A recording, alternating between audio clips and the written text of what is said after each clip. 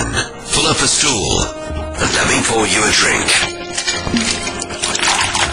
Let's talk a little Noir at the bar. Thanks for joining us today for another episode of Noir at the Bar, where you get to hear some of your favorite authors reading from their books and short stories. Now, this season, our guest readers are authors that are going to be attending the Left Coast Crime in Seattle, April 11th to 14th. So not only do you get to hear them on the show here, you can go visit them, meet them, and maybe get a book signed. John, what's going on your end of the bar? Gary Phillips and I are down here at the end of the bar trying to get the bartender's attention for a drink. We're very thirsty.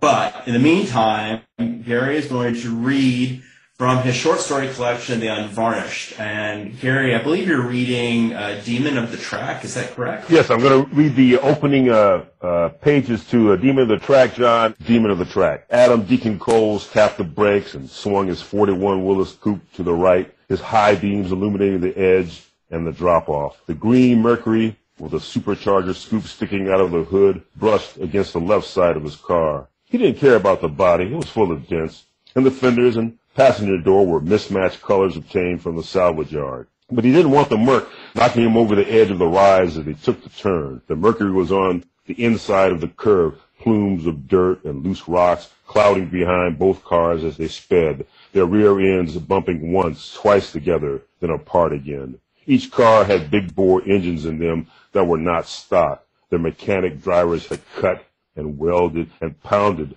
to fit them into their respective vehicles. The roar of those engines filled the calves of each car as their owners sought dominance. The race crowd hooped and hollered and made other joyous noises down where the race started and would end. Behind the gathered rose a wide ramp of the Santa Monica Freeway under construction, a mass of concrete and rebar sticking out of the end as if the ramp had been sawed off by a storm giant, for this was as far as the work had taken the builders. The goal was to construct a byway connecting downtown to the coast. In the process, the homes of working-class black folk in what was called the Pico District, people who'd come west in the 30s and 40s to work the then boom of oil fields and later aircraft, had been snatched up by eminent domain. Those same homes were rented back to them before they were kicked out and the houses torn down to make way for rivers of freeway cement. The race took place primarily on a snake of land that had been bulldozed to gradually rise nearly a quarter mile up,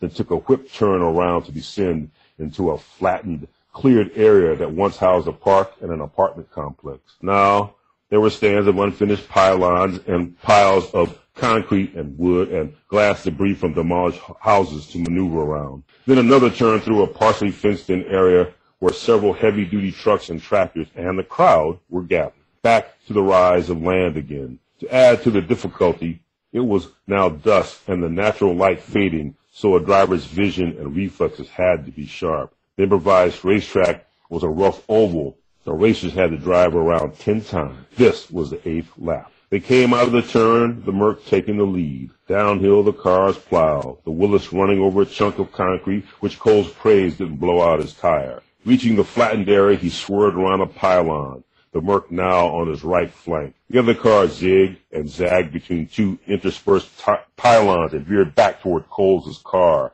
Traveling at more than 90 miles an hour, both were honing in on another pylon, dead center, piled concrete on either side of the two vehicles. Cole's went left and the other car gobbled distance opposite. But the Willis hit a sizable rut in the earth and would have snapped the front axle in half given the speed they were traveling. Cole smiled ruefully. Fortunately, he installed hydraulics taken from a junk World War II airplane wing in the front leaf springs connected to the straight axle. Those helped absorb the impact.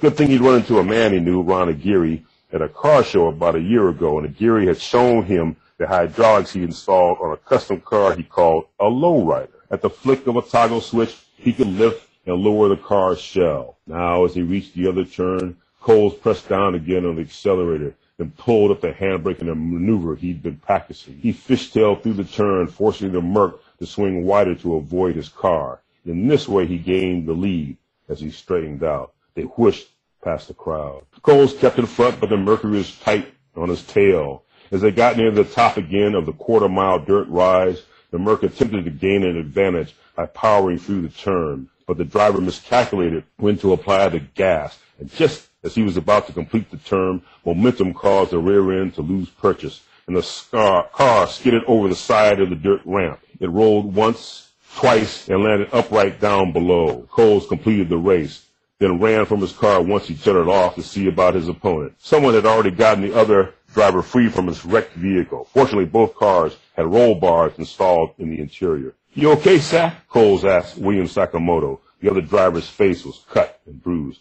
"Looks like I'll live, Deke." He took a step up, but his knee buckled. Coles put a hand under his arm. "Okay, maybe I'll sit down a minute," he grinned. Bystanders laughed and clapped, the two on their backs. Somebody had a folding beach chair and set it up for Sakamoto to sit. A few kerosene camping lanterns had been brought, and those were lit against the oncoming night. Some of the people left and others milled about, talking about the race or examining the mercury while drinking beers. The smell of marijuana drifted about, and one beatnik sat on the crinkled fender of the Mercury, wailing on his bongos. "Good race, Deke," said a blonde in striped pants and a sweater top. She handed him a can of hams. "You're the coolest, Dory." "Ain't I?" she said, wandering away. A tall man in a snap-brim hat and a Hawaiian shirt stepped over to Coles. The night was warm. "Mind if I have a word with you, Mr. Coles?" They were near the Willis, and Coles leaned against the driver's door. "What can I do for you?" Coles was in rolled-up sleeves, tan chinos, and worn heavy work boots. His hair was close-cropped, and a scar ran part of the length of his jawline. "My name is Fred Warrens." He was in his late 40s, brown hair long at the nape of his neck and with hazel eyes. He had a trim mustache and knobby knuckles. Coles showed interest. "You manage the Sentinel Speedway, don't you?" "Yes, sir." "What can I do for you, Mr. Warrens?" "I want you to race at our track." Coles chuckled harshly. "What? You going to bring a Negro to the races night?" He chuckled some more. Uncomfortable, Warrens frowned. "That's a crude way of putting it, Mr. Coles, but we would like to offer you a featured spot. I know something of your record. Fighter pilot in Korea, flying Mustangs and then the F-80 jets, over 75 missions and 10 confirmed kills in air combat. The Deacon of the Air, they called you." "Yeah, well," he said dismissively, "you read that old article on me and Ebony, so I guess that makes you an all-right sort of guy, huh?" "Well, it wasn't an article. Since the war, you've been building and racing hot rods and pickup contests all over town. A lot of people, black and white, talk you up." "Well, yeah, it still means me and mine is unwelcome at you all's precious racetracks all over town." Warrens looked off at a few people dancing and snapping their finger as the bongo man beat out a frenzied rhythm. He looked back at Coles. "Let me put my cards on the table, okay?"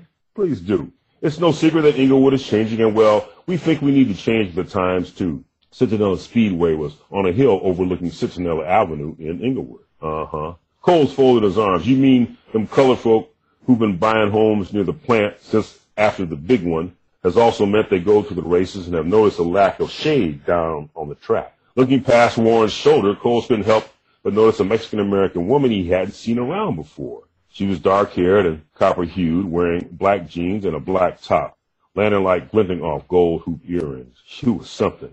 She glanced his way and smiled as a man in a T-shirt offered her a toke on the T, the marijuana. The woman declined. "The Inglewood chapter of the NAACP has threatened a boycott campaign," Warren said. "We've been very active when it comes to jobs and promotion at North American Aviation." Coles smiled bemusedly. "Didn't you tell him you had a couple of black fellows working at the track already, Mr. Warrens? Both of them janitors, I believe now. Ain't that so?" Warren spread his hands. "As I said, we want to do things differently." "Then bring some colors onto the pit crews," Coles countered. "We can't demand that of a racer and his sponsors. That's their decisions to make. But you want me to shuck and jive at some kind of hopped-up show, ain't it? Ain't that right? Make sure the cameras are there on me after the race, and I got this big shit-eating grin on my mug, thanking you and the Lord for the special day. Well, maybe take a knee and break into Mammy while I'm at it. You're looking at this all wrong, Mr. Coles. Sorry you wasted your time, Mr. Warrens." He took a pull of his. Warrens lingered, taking in a deep breath and letting it out slow. He adjusted his hat and left. Coles shook his head and finished his beer. Nearby was a mound of junk, and walking toward it, he tossed his can onto the pile. Turning, he encountered the woman in black. "You're a skilled man," she said. Her accent was heavy, but her words were clear, like they were being tattooed on his spine. "Maybe it's equal parts stupid sometimes," he countered, careful not to get lost in those depthless eyes of hers. "But winning is good for business. Get some engines and cars so word gets around when you come in first. and coming in first matters to you, better than getting kicked in the teeth. Yeah, I suppose that is so. He made a sound. I wasn't being that serious. I see. You're new around these parts. I'm Yamar Montez. She put out her hand. There was a large jade and stone ring on her finger. They shook. Good to meet you. The pleasure's all mine, Deacon Coles. Those eyes. Deke, a voice called out. He turned to see an inebriated Sakamoto holding out a beer to him. Here you go, Daddy-yo. Yeah, cool, Sack, but I was just talking to Yamar here, hoping he'd get the hint and blow. Who? She'd slipped away, and Coles couldn't spot her beyond the small circles of light and the lanterns allowed. Never mind, he sighed, taking the beer. His friend grinned, bobbing his head to the bongo beat. Thanks, Gary. That was amazing. Thank you. This time I got Gerald Elias, and he's got a new book coming out in May called Murder on Vacation. So welcome, Gerald, and tell us about what you're going to read. Well, great to be back. Murder on Vacation is a baker's dozen collection of short crime fiction. Each story features the protagonist, Maury Gross, who is an NYPD retired police chief. And he and his wife, Bobby, are always trying to go on vacation to some of the big holiday vacation spots around the country. But it seems wherever he goes, there is a crime that's committed that the local law enforcement can't solve. So they call upon him because he is such an expert and he is such a nice guy that he can't resist. It's a very lighthearted collection. You know, going out on a limb, you know, he's a cop that has no dark backstory. He's not alcoholic. He doesn't have Alzheimer's. He's not dysfunctional. He has a great family and is highly respected. So in that regard, he's quite a unique character for detectives these days. Yeah. Other than the last part, it sounds like me. Well, go for it. Let's see. I'm anxious to hear it. Thanks. I'm going to be reading the beginning of a story called Getting Ahead. It's for you, dear, the wife said, and then in a whisper, she sounds very nice. She handed me the phone. Hello, I said. Agent Michaela Redmond, sir, Department of Homeland Security. We've got a hostage situation. Good luck to you, I said. We need to talk to you about it.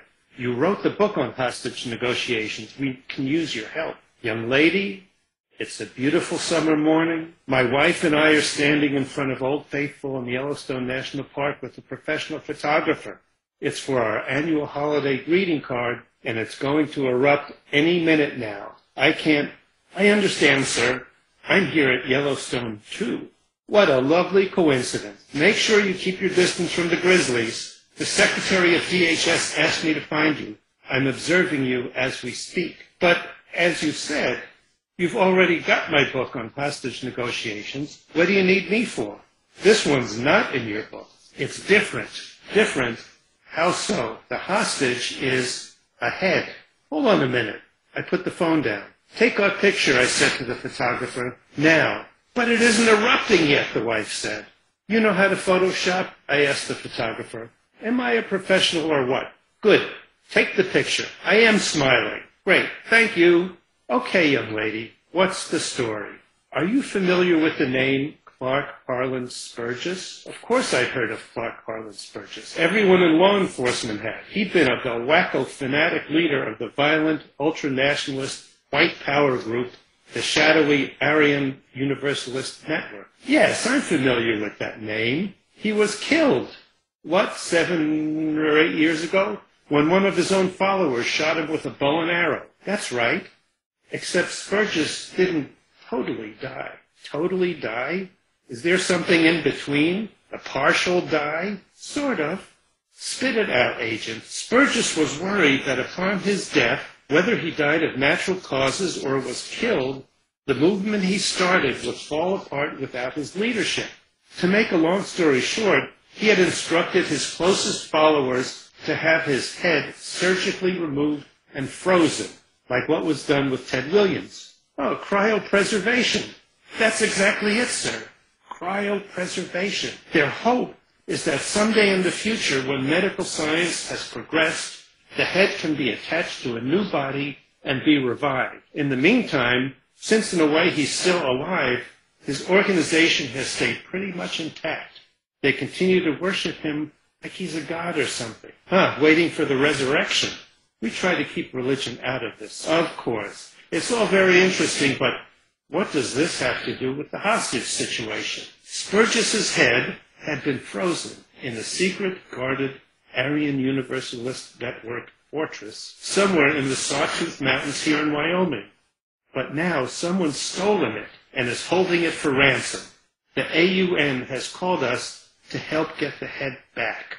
They called DHS? That's chutzpah if I've ever heard it. But if the fortress was secretly guarded, how did Spurgis's head manage to get itself stolen? For some reason, I was having a hard time taking this very seriously. There was a suspicious power outage at their facility, threatening the specific temperature controls that maintained the head's viability. The AUN had been prepared for such an eventuality with a specially accessorized van that would take it to another secure location.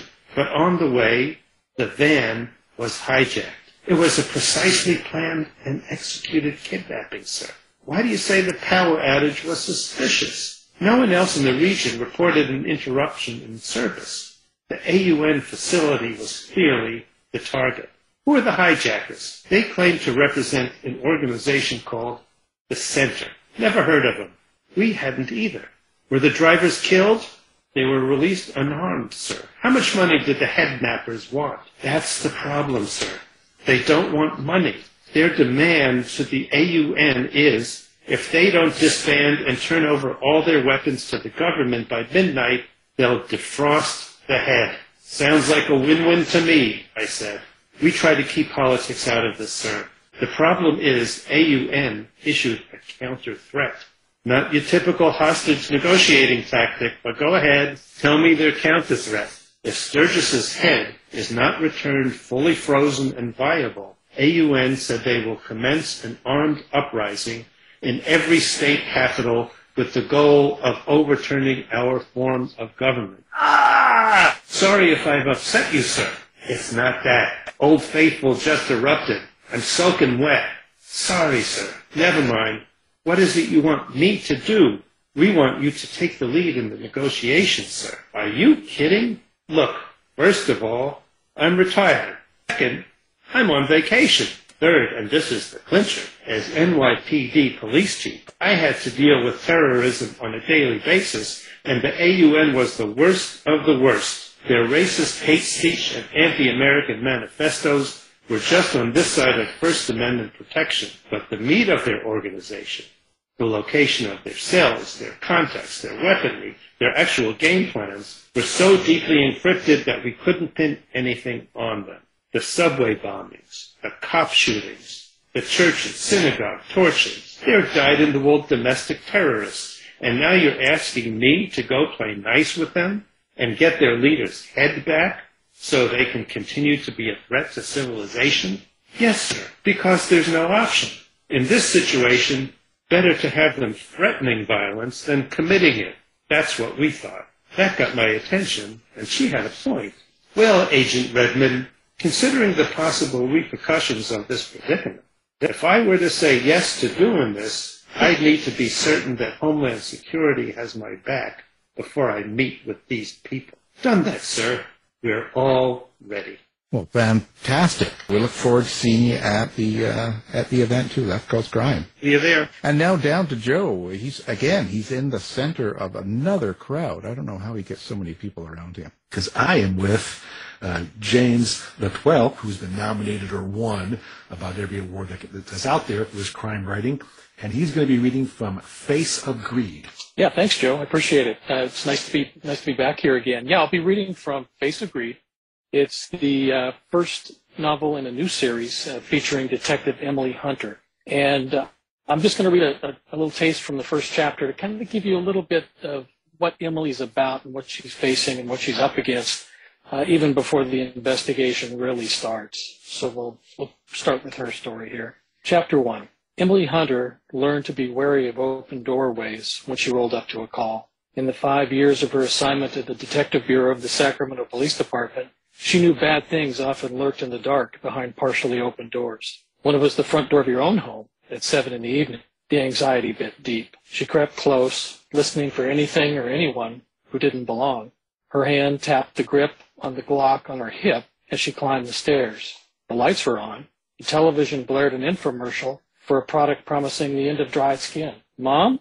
Emily had moved her mother in with her 4 months ago after the 70-year-old retired teacher suffered a series of memory lapses and household accidents. The advancing scourge of dementia at Connie Hunter was unable to live a safe, independent life in her own home. Mom, are you there? Sheila. Emily called out for the caregiver she'd hired to stay with her mother while Emily worked long hours as a detective. When no response came from within, Emily's subconscious went to a very dark place. She'd investigated a series of home invasions in the city where gangbangers targeted the homes of elderly people to terrorize and loot money and prescription drugs from the weak and the powerless. The front door hadn't been kicked in. There was no sign of a forced entry.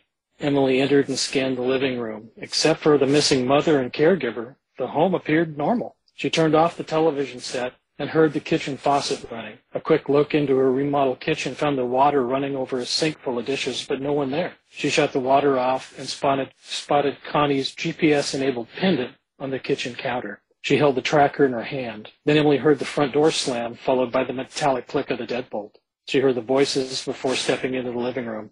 Sheila had draped a comforter from the sofa over Connie's frail shoulders. Her mother was wearing a light house coat and a pair of fuzzy pink slippers. She shivered as Sheila rubbed her arms, warming her. What happened? Where were you? Emily asked. I found her wandering down the street near the park, Sheila said. Connie looked small and fragile in the house coat, one too thin for the cold spring air. Mom, what were you thinking? It was time to go, Connie said with a shiver in her voice. Go? Go where? Home. Emily bit her lip. It wasn't the first time her mother mentioned going home or the need to do something somewhere else. Sundowner syndrome, the doctors called it. A little gift that came with dementia, confusion, a sudden surge of anxiety, and a feeling that she was lost. And in a way she was. Mom, this is home now, Emily said. I swear I turned my back on her for a second while I was finishing up the dinner dishes and she slipped out. She hasn't pulled that one before. What happened? She seemed a little more confused than usual, but I couldn't tell me why. She was watching her shows, and then she just walked out. I can't be responsible for her wandering off. You might want to think about moving her into a facility. I'm not putting Mom in a home. Emily draped the GPS locket around her mother's neck. Why weren't you wearing this? It's not mine. Yes, it is. Remember, we talked about it. Connie didn't respond, but the look behind her eyes was one of confusion and uncertainty. Emily's work cell phone vibrated in her pocket. Calls after 7 in the evening weren't telemarketers who should be banished to a leper colony. These nighttime calls invariably meant someone suffered a beating, a rape, another murder in a city with no shortage of victims. In earlier years, she wondered if she didn't answer the call, if she let it ring until it stopped, would the crime still occur? Could she prevent another victim from ending up in some desolate field? A few hundred calls later, her naive hope evaporated, and she came to terms with the fact that the flow of victims in the city was never ending. She stabbed the answer button. Hunter here. Evening detective, hold for the watch commander, a woman's voice instructed. While Emily waited, she plodded to the office in the rear of her home and removed a fresh notebook out of the bottom drawer. She wrote on the first line of the first page, 1935 hours, received a call from the watch commander. Hey, Emily, Lieutenant Ford here. Initial report is a home invasion gone bad. One victim dead and one injured. Another one? Where are we talking about? The location is, Emily heard rustling paper in the background. Here it is. It's 1357 43rd Street. That's a nice neighborhood. It used to be anyway. I'll call Medina and get there as soon as I can, Emily responded. I called him first. His name was up on the rotation. Javier said he'd meet you on scene, Emily. And there's something else you need to know. Emily fell silent. The chief is already there. He's taking a personal interest in this one. Oh, sweet Jesus, that's never a good sign. Emily tossed the notebook on the desk. Gotta mean this is a high-profile case, so watch your back. I appreciate the heads up. I'll be there as soon as I tie up something. She disconnected the call and tried to figure out how she could work the case remotely. Maybe her partner, Javier, could hold up his phone and live stream the crime scene. Who was she kidding? Sheila? Emily found her mother and Sheila parked in the living room watching a television show that was popular in the 60s. Connie had calmed and her face was relaxed. I can stay, Sheila said. I overheard the call. I think she's calm now. It won't be long until she's off to bed. I'll keep an eye on her. Thank you. Call me if there's any problem, but please make her wear that GPS pendant. I'll figure something out. As Emily changed into a fresh blouse, the thought of the chief wandering the crime scene kept surfacing. What drew the top cop out to a crime scene after dark wasn't going to bode well for the assigned detectives. Once in her dark blue Ford Crown Victoria, Emily let the defroster attack the rapidly forming condensation on the windshield. Sections of the window cleared and showcased the obnoxious blue Christmas lights her neighbor clung onto 4 months after the holiday season. They blinked on and off all at once, stabbing a constant strobe into the detective's bedroom window, another flimsy excuse for her insomnia. As the car warmed up, Emily got out and scraped a thin film of ice from the driver's window with the side of her hand. She stole a glance down the quiet street, gathered her shoulder-length dark hair in a ponytail, and stepped back into the shadows away from the car. She followed the fence line to the neighbor's glowing, stale Yuletide shrine. Emily pulled the 7th and 10th small bulbs from their socket and partially rethreaded the maddening electrical orbs back into the strand. The entire string blacked out, and she basked in the electric silence without the hellish current knifing into the night. Then she returned to the car, backed out of the driveway, and wondered when her lazy-ass neighbor would recognize he'd become the victim of a drive-by bulbing. Emily made a right on J Street and sped to 46th, where the glow from the blinking red, blue, and yellow lights of emergency vehicles exacted some sort of revenge for his neighbor's display. Residents of this upscale enclave didn't technically park their Benz, Jag, or Maserati on the street. Their precious status symbols were locked away in garages or behind walled courtyards. She recognized the silver Crown Vic in front of her as the mayor's car, and she crept forward until her bumper came within an inch of the mayor's sedan, effectively boxing the politician's ride again against a fire vehicle with a bright red and white sign warning, "Keep back 100 feet. The chief and the mayor at the crime scene. Frickin' awesome." And that's where I'll leave it. That's great. Well, it shines in this book. Oh, thank you. I think everybody should grab it to learn and to read and be entertained by it. It's fascinating. Thank you very much. Thank you. This has been a production of the House of Mystery Radio Show. To find out more about our show, guests, or hosts, go to our website at houseofmysteryradio.com.